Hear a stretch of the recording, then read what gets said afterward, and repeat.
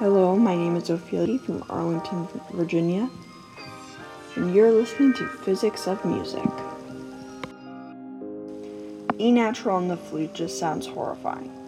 It's hard to explain unless you played flute, or you've been a band director, or you've been an orchestra conductor. It's just really hard to get it in tune, and it doesn't sound very good when it's not in tune. Some notes, they sound okay when they're not in tune. They don't sound the best, but they sound okay. E natural just sounds horrible. And then if you push it up an octave, so it's above the staff, it's even harder to get it in tune, and it sounds that much worse. So in order to understand why E natural is such a hard note on the flute to get in tune, you first have to understand how the flute produces sound.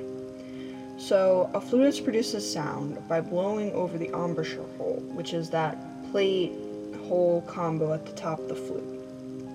And then that air goes down the body of the flute and it turns into a wave with ups and downs, where the ups are called crests and the downs are called troughs. And then in order to get something in tune, the idea is the ups and downs of your wave correspond with the keys of the flute, which are just holes. And then depending on which holes are covered, it makes different sounds. It makes different pitches. But with E natural, the holes are set up in such a way that it is hard to get the wave to correspond with them properly.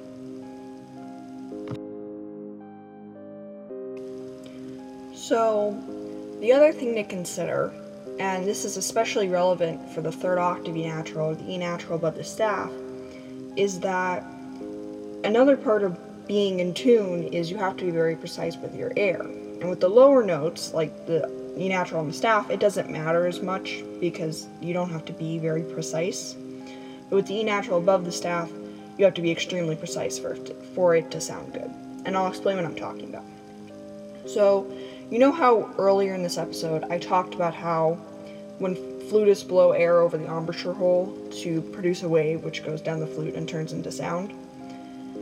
Yeah, so in order to help that wave correspond, flutists imagine a mental bullseye right in front of the embouchure hole, and your air stream hits somewhere on that bullseye. And the goal is to get the air right in the center, but it doesn't happen like that a lot of the time because that is really tough to do. But when you do hit all of your air in the center, it sounds very, very, very pretty. Now, like I said, with the lower notes, it doesn't matter as much because they're much less finicky. But E natural, third octave E natural is a, high note, so it's finicky that way, and it's also E natural, which means it's finicky that way. So it's just, in general, you have to be very precise when you're playing a third octave E natural. On this episode of Physics of Music, we've learned about why E natural is such a hard note to get in tune on the flute, and why third octave E natural is even harder. Tune in next time, sorry, no pun intended, for more interesting episodes on the physics of music.